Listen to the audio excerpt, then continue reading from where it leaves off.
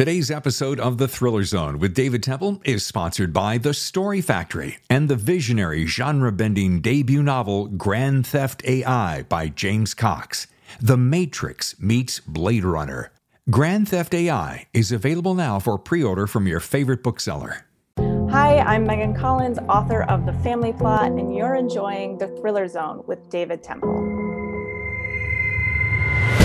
Well, we are here today with Megan Collins, and it's such a pleasure to be with you. Thank you so much for having me here. I was reading part of your press release, and I kind of feel like the Thriller Zone is part of the kickoff of your virtual tour. Now, I see that you've got August 17th for the kickoff on one club, another Savoy Bookshop, Murder by the Book. And I'm like, I'm not on there. Why? So I thought as we're kicking off, I feel like we're starting you. Yes, definitely. This is my first legit event. Yeah. As everyone sees the photo behind you, the book behind you, this is, first of all, this is a beautiful, beautiful cover. Oh, thank you. I love it. I'm so obsessed with it. I got really lucky. You know, it is magic, isn't it? When you find a designer or a publisher who really gets it. Yeah.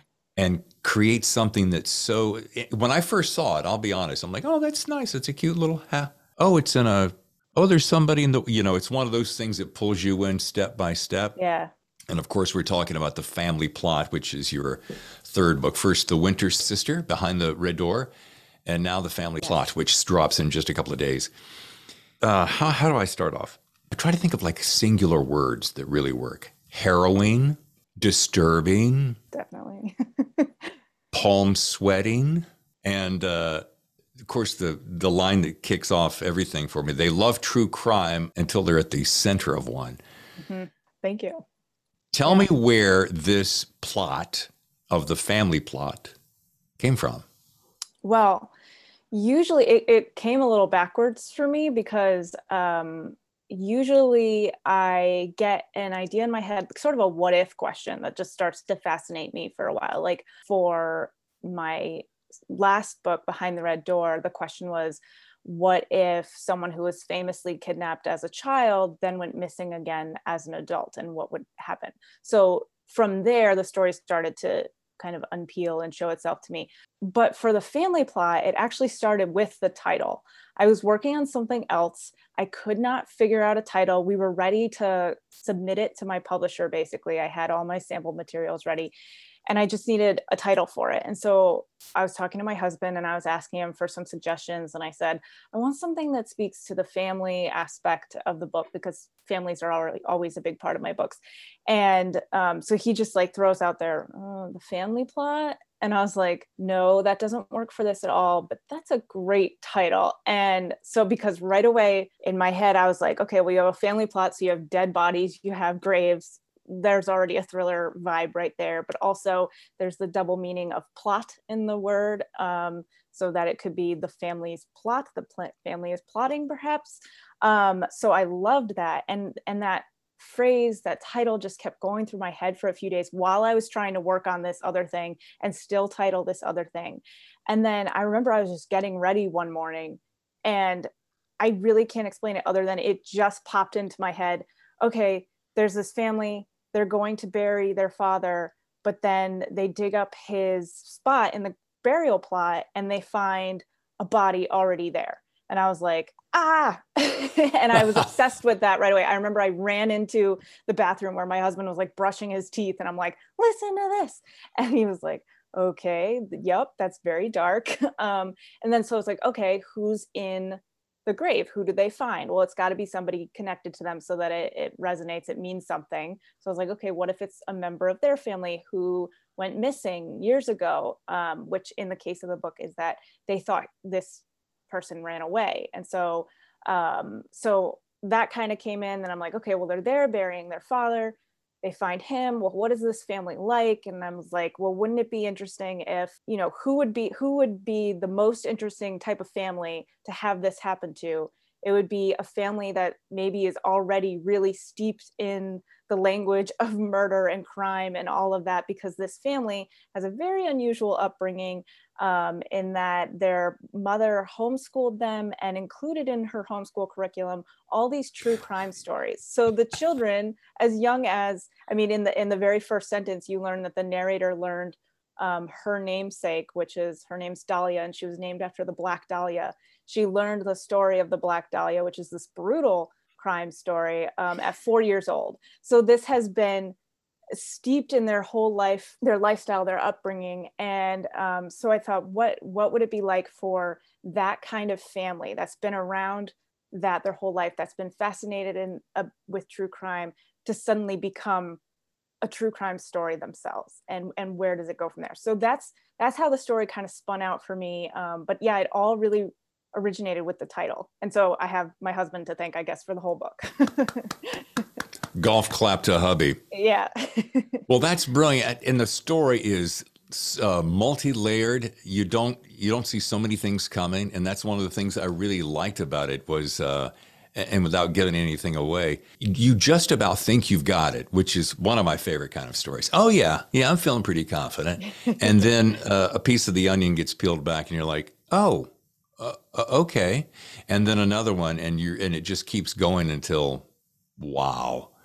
And it does take a while. I call it a slow simmer. Mm-hmm. So it's like you put something on the oven and you just let it simmer, and then all of a sudden you turn the heat up a little bit and it starts boiling.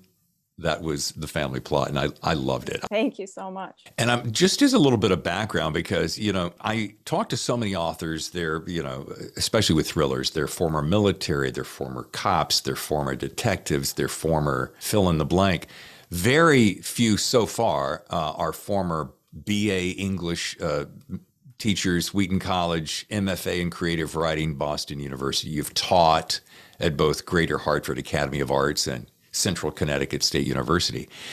So I'm like, this gal knows what she's talking about and knows about the craft. When you were doing the education, has writing always been that dream from way back when that says, I just have to do this, I can't do anything else? Yeah, it was exactly like that. I've never envisioned any other kind of career path. And the reason I actually got into teaching was because, which I did love. I loved teaching. And this is actually the first year in 12 or 13 that I haven't taught. I've just been writing this year. But wow. I got into that because for my MFA program, part of my scholarship was I had to teach a class, a creative writing class. And I was terrified because I was somebody who was very scared of public speaking and anything like that. So I thought it was going to be horrible. But the first day, I loved that too. So I kind of then was like, okay, well, I want to teach, and I'll write during the summers, and it'll be like a great pairing. And so I did do that for 12 years, and it really was amazing. And it was a way to leave my desk after I finished writing, go to work, and still be immersed in the world of writing and language and craft and all of that. But yeah, for the most part, my whole life, I was just like, I just want to be a writer. I don't want to do anything else. And I'm really lucky because I saw this actually with a lot of my creative writing students, was that they would have parents who would be like, okay, yeah, you're a good writer, but what are you going to do that's practical? What are you going to do that's going to help you pay the bills? And I never got that message from my parents. They really always supported me and were just like, well, yeah, you love writing, you should do this. And I mean, it's worked out so far, luckily. So, but I'm just really grateful that I didn't have that voice being like, no, you've got to go learn biology or something you're not interested in, just so you have something else. So yeah, it's pretty much always been this. And then luckily I was able to fall in love with teaching too. What a gift. Yeah. I was thinking the other day, I guess it's probably not that many people that stick with one thing their whole life that they want to do and then actually get to say, oh, I'm living my dream.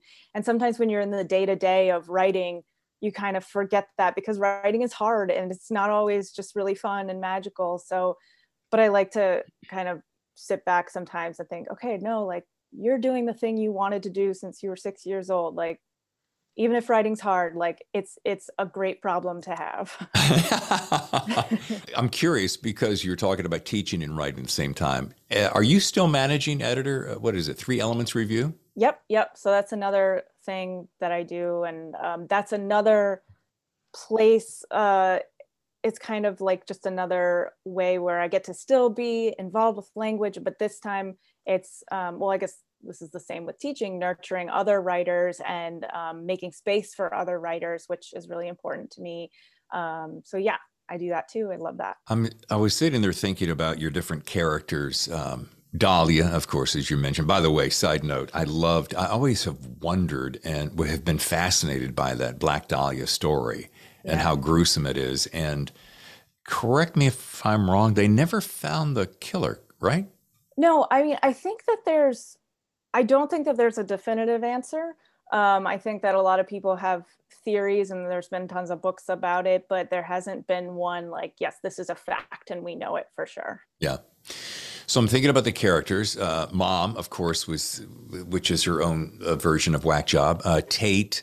My favorite is probably Charlie. I just find him. Favorite. Yeah, he's. I kept seeing different actors playing him in the movie because it's always a movie in my head, and I thought, boy, what a juicy role that sarcastic, flamboyant, disrespectful. He was just. Chewy is the best word I can think of. But back to Dahlia Lighthouse.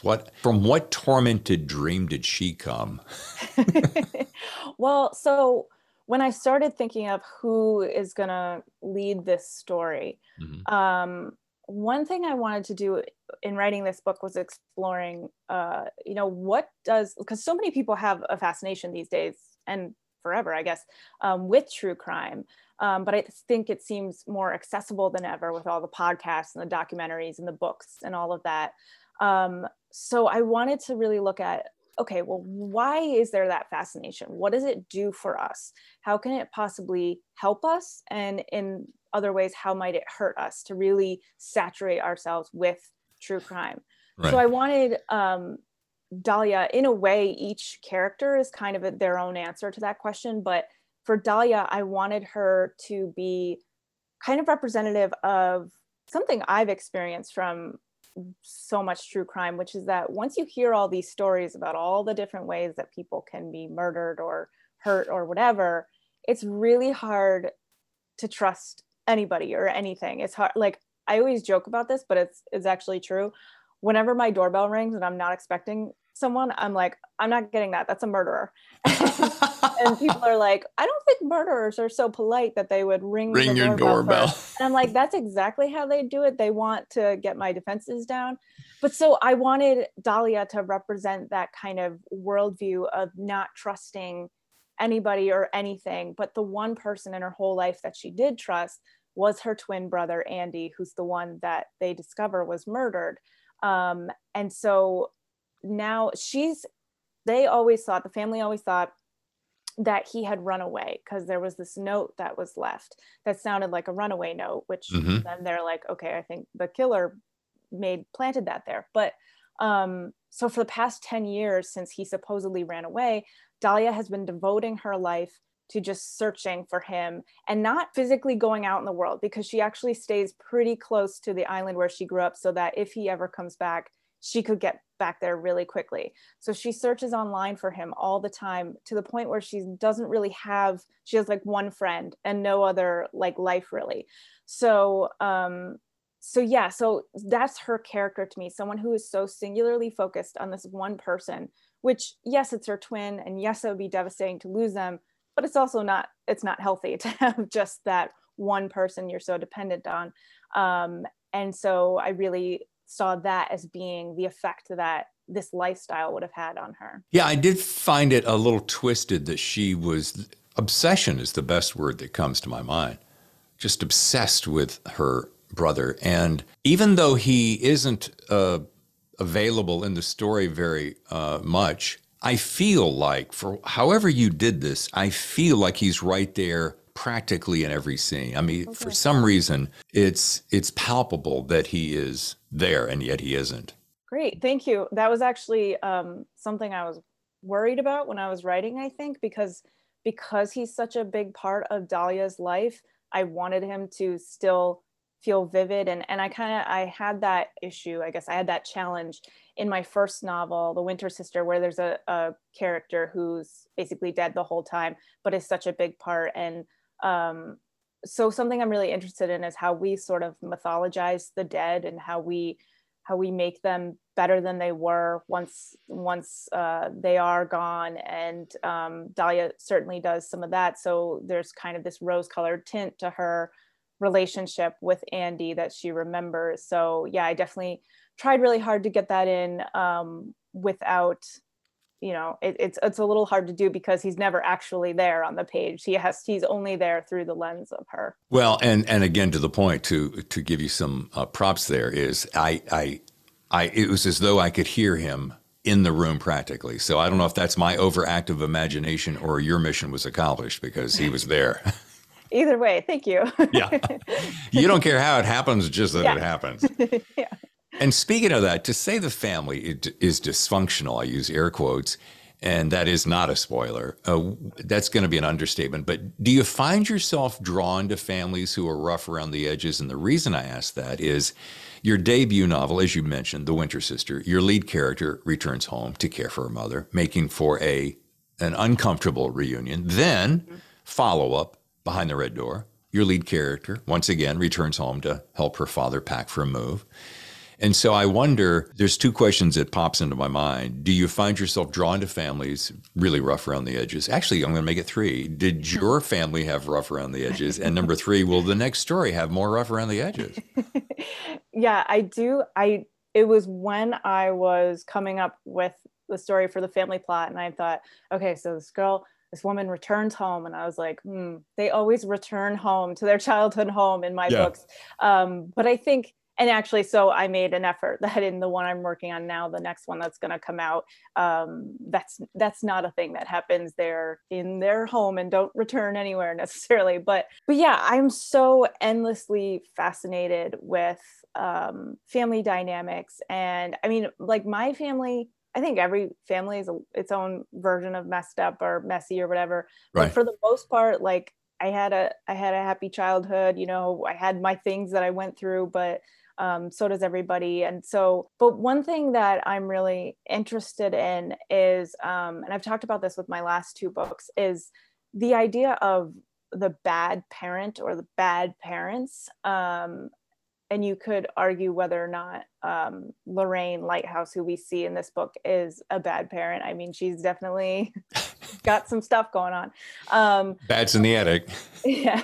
So, but because I think that there's such a pressure I'm not even a parent, but I think there's such a pressure in our society on parents to be perfect, to do this, do that, whatever, and hit these certain marks with your kids or whatever that means, and raise them a certain way. And so I'm really interested in what happens when somebody veers away from that and is definitely not perfect and is maybe a little bit bad or a lot bad.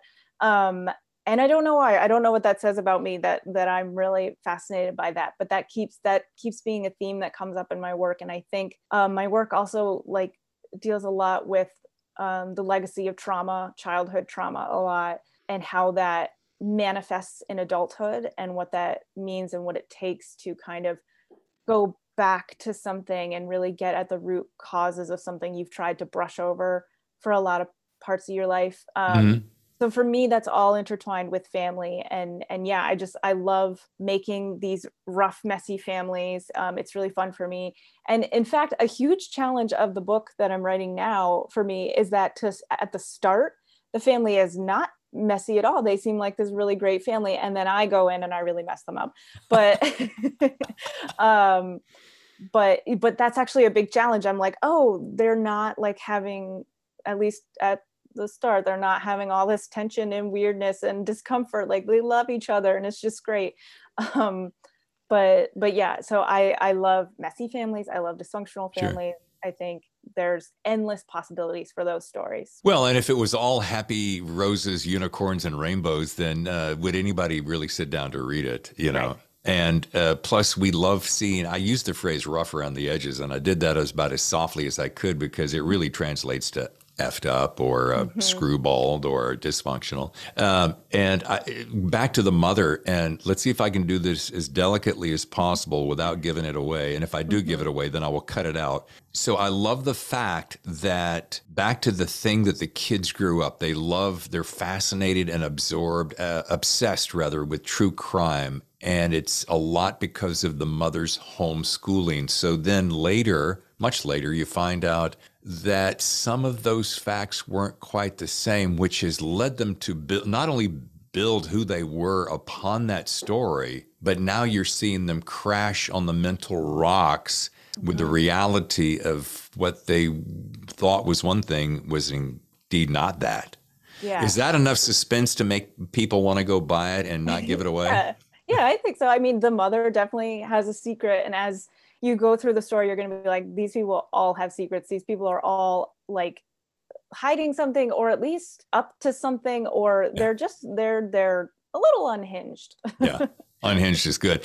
And that's exactly a great tee up for my next question was, do you think that every family, this might be painfully obvious, do you think every family hides some sort of dark secret? Yeah, I mean, I'm trying to think. I'm like now I'm going through my like family photo albums in my head. Like, where's our Hmm. dark secret? I think there are those things that every family talks about in sort of a coded language, or doesn't talk about a lot. And it's not necessarily a secret. It could be like a really strained relationship, a really uncomfortable relationship within a family that people kind of veer around or try to make space for. But yeah, I think every family has something that is something that we don't talk about a lot, Yeah. or then, you know, it'd be interesting if you have a family and like that's all they talk about, and they're like, Yeah. let us just air our dirty laundry in front of everybody and make everyone uncomfortable. I noticed that, of course, obviously, your three books so far are standalones. Do you find yourself tempted, or has your editor, publisher, agent come along and said, you know what? This would make a great series. Or do you have any ideas, Megan, for a series? I haven't. I think it's so intimidating to me to think that far ahead. Hmm. I have had readers say that they wish they knew what happened next with the characters, and they say, well, is it this that happens or is it that that happens? And because on my first two books, they weren't ambiguous endings at all. They were the mysteries were solved, but there were certainly things at the end that were left a little bit open ended, and I definitely get questions about those. And they're like, is there a sequel? And I kind of am of the mind that once I leave, like once I finish writing the book, like my Hmm. part in that world is done. And people will say, well, what is Sylvie doing 2 years later? And I'm like, I don't know. I have no idea. I hope she's okay. But to me, it's like really up for the readers to, I always say, whatever you want to happen next for them, like that's the answer. That's what happens. So I don't tend to think in terms of sequels. I think if the right story came along that asked for that, I'd definitely be open to it. But everything that I write kind of has, I start with my characters that have some problem. I scramble them up, mess them up real good. And then I try to get them to a place where they've grown in a way that will prepare them better out in the world. So for me, there hasn't really been a space to take that further. That's a healthy way to look at it. And one thing I give you credit for at the end of this book, and I'm with you. I'm not a huge fan of people who make, especially in movies, they tie everything up in this perfect little bow and everybody goes off and learns this lesson and Right. improves and stops drinking and gets out of Mm-hmm. jail and you had a really nice kind of gentle way to put a soft bow on your story, and I like that. And it gives give the reader some credit to, much as they create the world in their mind, let them decide in their own way Right. how the story ends. Yeah, I like that term, a soft bow. I think that's definitely what I'm always doing with my stories is I tie it up, but not too tightly. And there's still room to think about what would happen next with these characters. And yeah, all their problems in my books never get completely solved. But the big thing they need to learn or do or confront in themselves, that's always kind of taken care of. It's clear as I was reading this that you understand detective work, that it's not cookie cutter detective work to you. And I was just curious, in one of your fantasy daydreams, did you ever fancy yourself a detective, or do you find that your craftsmanship of writing is your own sort of inner detective? That's a really great question. I don't think I ever wanted to be a detective necessarily. Mostly because as much as I do love true crime and am interested in it, I think I would never sleep again if I had to be someone who actually goes to the scenes and sees all these things. But I think that in terms of like an inner detective, all of my books and writing in general for me is about articulating for myself how I feel about certain things, and kind of, I always think I know, and then I find more along the way. So in a very like metaphorical sense, I am sort of always the detective of my own like emotional terrain, I guess. Mhm. Yeah, I don't think I'd make a very good detective. I think the first sign of any like emergency situation, I'd be like, nope, I'm out of here. You guys take it.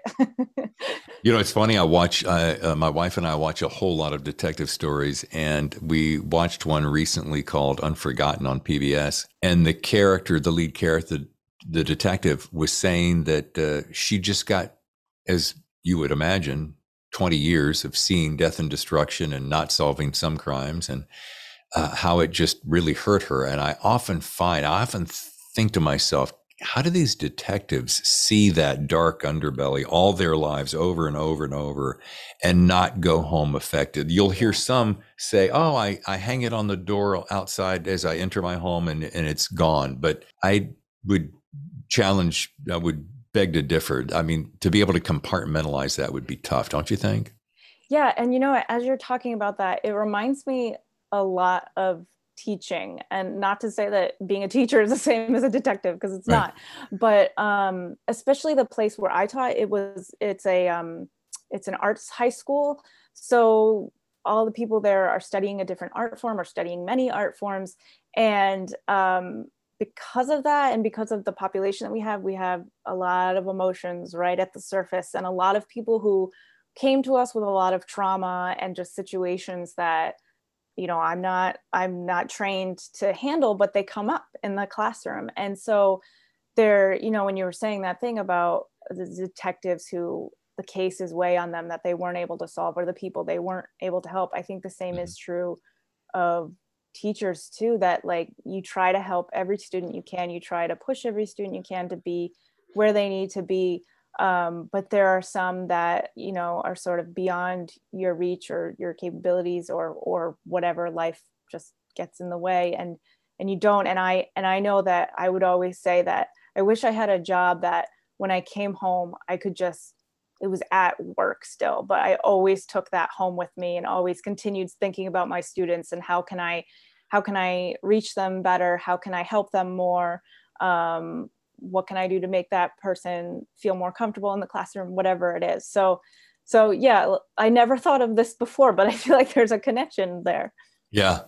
And I want to give you some kudos because you're a teacher and you've been a teacher, and I have such a deep and profound respect for teachers. I can literally flash back right now and remember and name every single teacher from first grade to senior year. I'm sure everyone can do that. But my point is, I remember one in particular, fourth grade, Mrs. Powell.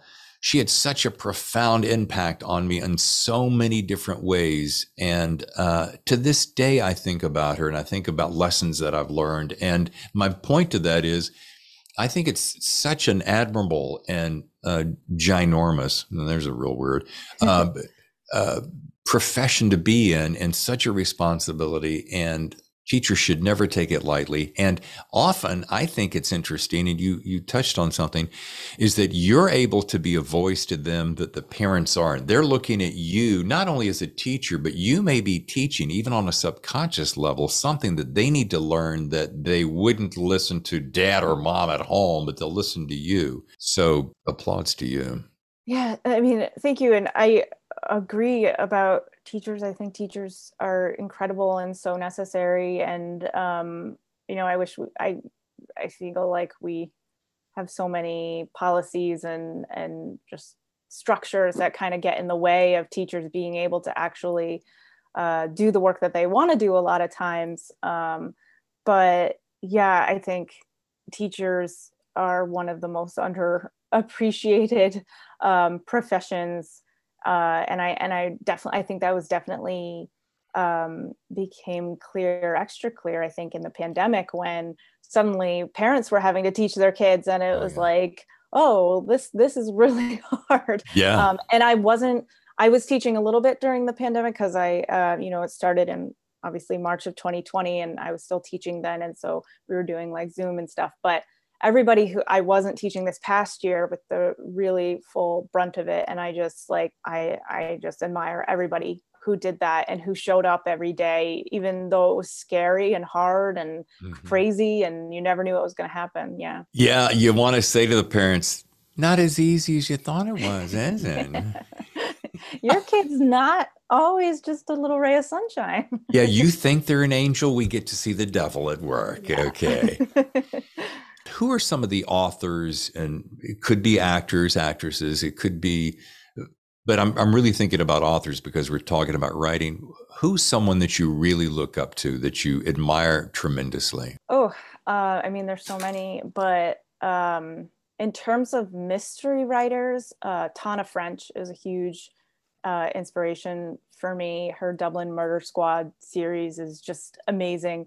I mean, amazing doesn't even cover it.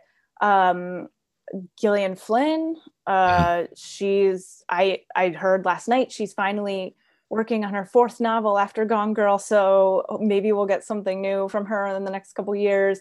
Um, and she's unfortunately, next one I'm going to say, no longer with us, but Toni Morrison was always a huge inspiration for me. And I don't think I've mentioned yet, but a lot of my background in writing is actually in poetry. My MFA was in poetry writing. Oh, And so and starting in high school, I started really writing poetry and then fell in love with that.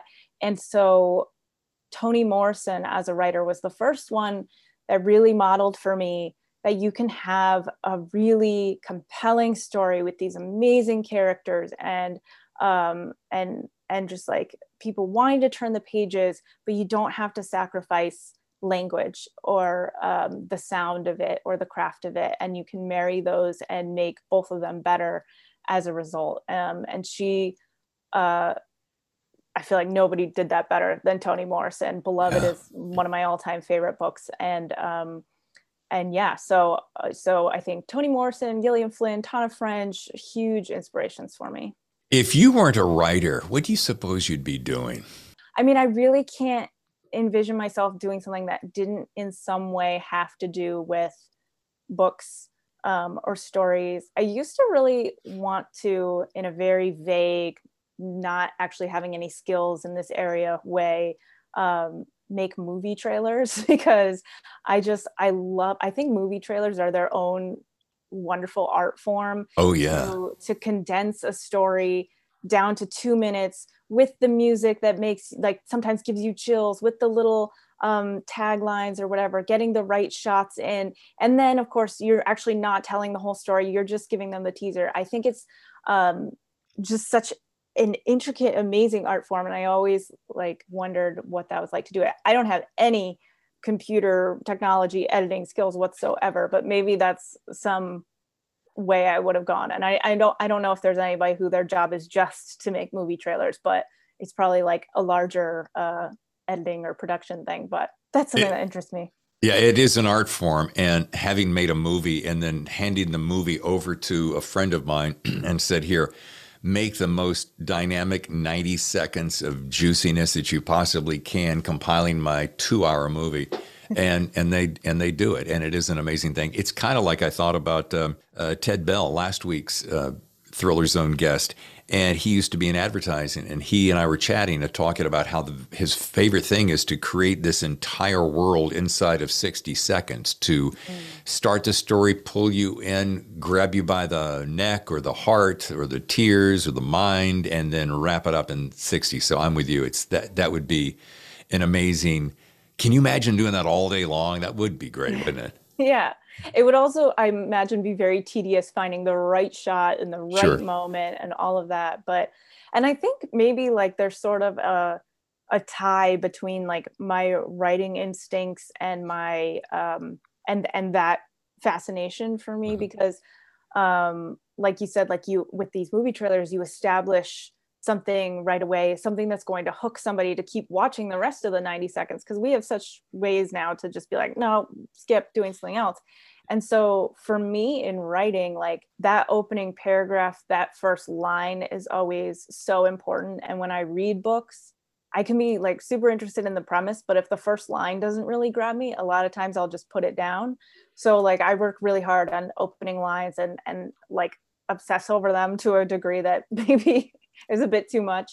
But now I'm thinking maybe there's a connection there between my interest in those things. Well, and a couple things. Our attention spans have gotten increasingly shorter with the decades. Yeah. And I've talked to many writers, and, do you remember the days that you'd sit down and read 400, 500, 600, 700 pages? And now that seems so incredibly daunting. Now you'll find yourself going, can I go 320? Can I go 280? And I wonder if our attention spans is driving some of that business. Do you think?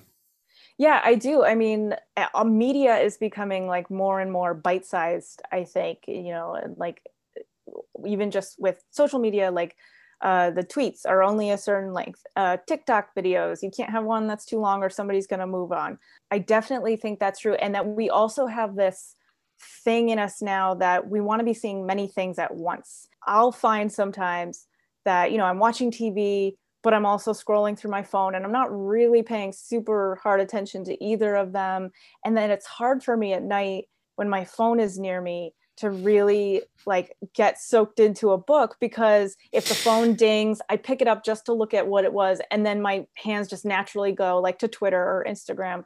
So I always like when I actually like go to bed, put my phone on the charger and then start reading for a bit, because it's like off. I'm not going to know anything that happens, because like my attention span, I mean, I like read a lot, but even still, it's just, I don't know. It's like, if the screen isn't moving, or if, I can't just go, it's hard to stay in one place now. And it is kind of a shame, because that's the pleasure of reading a book, that you're really immersing yourself into a place and a time and a situation for 250, 300, whatever pages.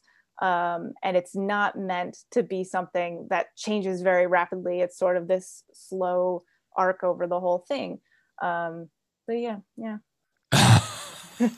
It is true. Here's what I want to do. I want to take a really short break, but when we come back, I want to read, because I want to go back to something you just said about opening lines and about how crucial it is to catch and capture the attention of the readers. So when we come back, I'm going to read the opening line to the book. Okay. When a family obsessed with true crime gathers to bury their patriarch, horrifying secrets are exposed upon the discovery of another body in his grave. From the author of Behind the Red Door and The Winter Sister comes a haunting and suspenseful tale filled with secrets that won't remain buried. The Family Plot by Megan Collins, coming August 17th. And we're back. I'm with Megan Collins, and I want to take a second. Is it okay if I read the opening line to Family Please. Plot? Yeah. I love this. It goes right back to what you were saying before the break about how essential it is to grab you by the beginning. So line 1, my parents named me Dahlia after the Black Dahlia, that actress whose body was cleaved in half, left in grass as sharp as scalpels, a permanent smile sliced onto her face. And when I first learned her story at 4 years old, I assumed a knife would only one day carve me up. Pretty dark. Mommy, if that doesn't make you turn the page, then I'm not really sure what would. Or it will immediately make you be like, this book is not for me. I'm going to go read something a little lighter. this thing that Amos Oz has always stuck with me, which is that he said the beginning of a book or story is the contract between the writer and the reader, where you basically lay out, this is what the story is going to be like. This is the tone, this is the mood, this is your expectation. And that really resonated with me, because that's exactly when I said, like, even if I'm intrigued by a premise, if I look at the first line and I'm not that into it, I often will just put that book aside and not get it, because I'm like, okay, well, I'm not feeling that contract, so to speak. Like, the tone isn't grabbing me, the image isn't grabbing me, whatever it is.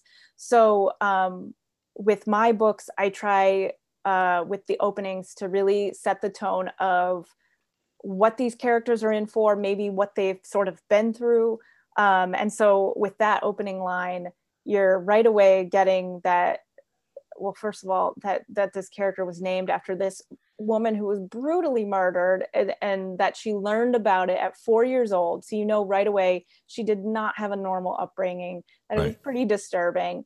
And also it gets that part where she says, I assumed that a knife one day would carve me up. It kind of gets at that aspect of Dahlia I was talking about before, that she doesn't trust anybody, and that the only person she trusted was her brother. So I tried to pack that all in. And also, you know, she gets really intricate narrating that image of the Black Dahlia, because that's something that has been sort of ingrained into her throughout her life. So yeah, so with the opening, I am telling a reader, this is going to be dark, this is going to be weird, this is going to be pretty unsettling, but if those are your things, like, let's go. Pull up your big girl pants, let's rock this thing. Yeah. Besides, on a lighter note, only because I think I'm going to go back to your dog because I'm such a dog lover. Besides having Maisie by your side, that beautiful pup, while writing, what other traditions do you employ when writing? So lately, I've been really like setting the tone for my writing day by I light a candle, which I never used to do before. I was always like, candles, whatever. But then somebody gave me a candle and I was like, oh, it smells nice. And then I just started burning it while I was writing. And I was like, okay, this is signaling to me now that this is writing time. Another thing that I do to kind of like set myself up is I set a word count goal for the day. And normally what I do is keep it really, really reasonable, which usually for me is like 500 words, because for the most part, I can usually exceed that. So then if I exceed that, I feel like a rock star. Like I was amazing because I beat my goal for the day, even if the goal like wasn't that strenuous to begin with. This is one thing I always encourage my other writer friends who are trying to get into that habit is you have to do this. You have to say to your family members, when I close that door, or as my sister does, she has this little gnome like you'd see in yards and you've seen in TV commercials. She has a gnome that she places outside her door, so that anyone else in the house, when they see the gnome, there's no coming in. I don't care unless the house is on fire. And I find that to be true. And if you're not turning off your phone, silence or airplane mode or what otherwise, and you don't set that precedent for yourself, how can you expect anyone else to respect that? Right. Yeah. The person who doesn't respect that is my dog. She'll nudge her way in to the door. She'll see that it's closed, and she has this way, I don't know how, but she's able to kind of open the door, and her head will just pop in and she'll look at me and I'll be like, okay, you can come in, but she won't. She'll just turn away. And I'm like, well, thanks. Now my door is just open. All right. Yeah. I'm somebody who I need things to be quiet. I know a lot of people write to music. And I can't really do that. I can't have like competing words around me. I guess maybe I could to just like a score or something, but I've never really tried that. And yeah, I gotta be kind of in the same place the same day. And it's all about like just triggering that habit every day. Did you get a copy of my notes? Because you're reading my very next question. Is it music in the background or silence? And it's funny because I would say it's 50-50 with the people I talk to. 50% like music. Of those people who like music, they tend to, you mentioned the word score or classical or jazz, but nothing with words. Or they like complete silence. Yeah, I mean, I have some friends who will build like entire playlists that are music with lyrics, that the lyrics kind of resonate with what they're writing and will kind of get them hyped up to write it. Mm-hmm. But I feel like I couldn't do that because I feel like that would start to infiltrate my words. And it would be like, if the song was saying the word rabbit for some reason over and over, then there'd be rabbits in my story. And that's what would happen. But last week, I think it was last week, Meg Gardner was on the show, and she was talking about, if you haven't had a chance to see that, that's a good one. She likes it complete silence because she doesn't want any competition for her characters. But here's an interesting point, and she and I share this, and we were talking about, I go, do you use Spotify? She goes, no, I use Amazon Music. I'm like, I use Spotify to build my music score list, because we both share this. When it's editing time or you want to punch up a scene, I think her favorite was Gladiator. oh, And mine was any of the Bourne stories. And are you pen, paper, or keyboard? definitely keyboard, because I think my thoughts come out faster than my hand can write them. And I do a lot of editing while writing. So I'm like constantly going back up a paragraph and changing that, and then like just tooling with it all the time. Awesome. As we start to wrap things up, I got 3 questions I like to throw at a lot of my authors, and you're going to be great at this. So the Thriller Zone is hosting a suave dinner party. And let's say you get to invite 2 or 3 people that you'd love to meet, whether it's dead or alive. Who would they be here at the dinner party? We're serving fabulous food, fabulous drinks. You and your husband and 2 or 3 of your favorite. Who would that be? I think Tom Hanks would be a very soothing, comforting person to have around the table. He'd be funny. We could talk about typewriters, and he'd just have a lot of great stories. I'm going to say Toni Morrison, because like I said, she's one of my huge influences. I would probably immediately like shut down as a human, because I would be like, I am in the presence of such greatness. Nothing I say could be worth your time. So you just have your meal and I'll be over here. And Michelle Obama, because I love her. Oh, awesome. That's funny that you would say that. And I think we all do that. And I bet you if you ask Toni Morrison or Tom Hanks the same question, they may go, what have I got to say at a dinner party? Megan's got a lot more interesting stories to tell, isn't it? Go ahead and live with that for a second. I think it's interesting that we do that. And I think we shortchange ourselves because we put them in some kind of a spotlight that they certainly deserve it as far as accolades of their talents, but they may say, man, I'd love to hear what Megan has to say about this, Yeah, I mean, I'm sure it's so different on the inside than it is on the outside, because they're all still just people. Exactly. And they all have the same human needs and problems that we all have. Maybe not the same problems if you're like really, really rich. Here's number 2, super easy. You're going to take a long trip. You have 1 book to read and you have 1 CD to listen to. Let's pretend you still had a Walkman CD player. I think I would take Night Film by Marisha Pessl, which is one of my all-time favorite books. It's like 500 pages long, but it only took me like 2 days to read it. I could not stop reading it. You hear people say like those can't eat, can't sleep type of books, but like this is really, I think I skipped lunch while I was reading this book, which like, I'm always someone who's like, when's my next meal? I'm hungry. I want to eat again. But that book is the most compelling, immersive, thrilling, chilling, all the things book. And it's nice and long. So it would help me along in that journey. And for a CD, I think I would take definitely a Fiona Apple CD, because she's amazing and I love her. And she's also her lyrics are really inspiring. So it would keep me in kind of a place of, if I wanted to start writing or whatever, I might be able to hop into that.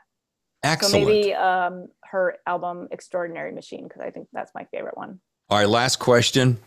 What's the best piece of advice you could offer aspiring writers? Whenever I get a question like this, I say the same thing, and it seems really, really simple, but it's actually really hard, which is to just keep going and keep pushing and keep writing. It seems simple because if you want to be a writer, you're like, well, yeah, of course I'm going to keep writing. But if you're a writer whose goal or dream is to be published, you then come across the inevitable rejections. And no matter who you are, no matter how great your story is, you're going to have those rejections. And it's really hard, and it can be demoralizing, and it's disappointing. and it's this whole roller coaster. And people would always say to me, like when I was trying to get an agent, and then when I was trying to get a publisher, they would say, it only takes one yes. And I'm like, oh, yeah, I know, but right now it's just a lot of no's. But, now that I'm on the other side of it, I can say it's true. It really is just that one yes. And there's going to be a lot of no's. And I would also say, I think sort of related to that aspect of just the kind of brutalness of the industry, if you can find a way to separate what you're doing in terms of why you love writing and the purpose that the drive that you have for it, the reason you go back to your computer or your notebook or whatever it is, the reason you open up your documents, and separate that from all the outside stuff, reviews, rejections, sales, all of that, all the stuff that's sort of in the business of publishing. If you can try to keep in the forefront of your mind, like that thing about why am I doing this? Why is this important to me? Because those other things are something you will never have control over. And the only thing you can have control over is the work that you do every day. And so I think, when you first start publishing books, it's really hard to see those things kind of come together, and the outside things are starting to impact the inside things. And you really got to remember the outside things are only happening because of the inside things, because you started writing and you made this thing. And so you can make all of these things, and whatever happens on the outside, like good or bad, it says nothing about what you're doing, because there's a reason that you do this. You know what? That is probably one of the most eloquent answers I've heard that really hits home, that really makes you stop and go, yeah. Great. Thank you. Before we wrap, I want to read real quickly, in case any of my viewers or listeners need some extra loving for The Family Plot. Kathleen Barber says, gorgeously wrought and deliciously creepy. Andrea Bart says, mixes brilliant modern touches with timeless, eerie details. P.J. Vernon, some of the best quotes ever, says, a gothic edge so sharp, it's practically a switchblade. Samantha Bailey, one of the most original, twisted, genius storylines I've ever read. I had some really generous people reading this book. And one more. True Crime meets House of Horrors. Thank you, Vanessa Lilly. The book is The Family Plot. Megan Collins, you have been delightful. Thank you so much for the gift of your time. Thank you. It was a lot of fun. And thank you for taking me on this journey, because I can literally say that the characters have haunted me for days since. Wow. Thank you so much. That is wonderful to hear. And I hope one day when you're humongous, like even bigger than you already are, you'll come back to the Thriller Zone. Love to. Thank you so much. Absolutely. All right, you're probably wondering who's on the next Thriller Zone, right? Well, I'm glad you asked, because I'm stoked to welcome a very talented man who knows a good bit about living on life's razor's edge. Please join me as I welcome New York Times bestselling author Don Bentley. Don's been an Army Apache helicopter pilot in Afghanistan, a SWAT team member, and an FBI special agent. Don's also the author of Without Sanction and The Outside Man, as well as the Tom Clancy Jack Ryan Jr. novel Target Acquired. He's a busy guy. When you and I sit down with Don, we'll talk books, choppers, and if you know anything about Don, I'm sure we'll also enjoy more than a few laughs. So please make plans to listen on Spotify, Stitcher, Apple, Google, or wherever you get your podcasts. And join me, David Temple, for the next episode of The Thriller Zone.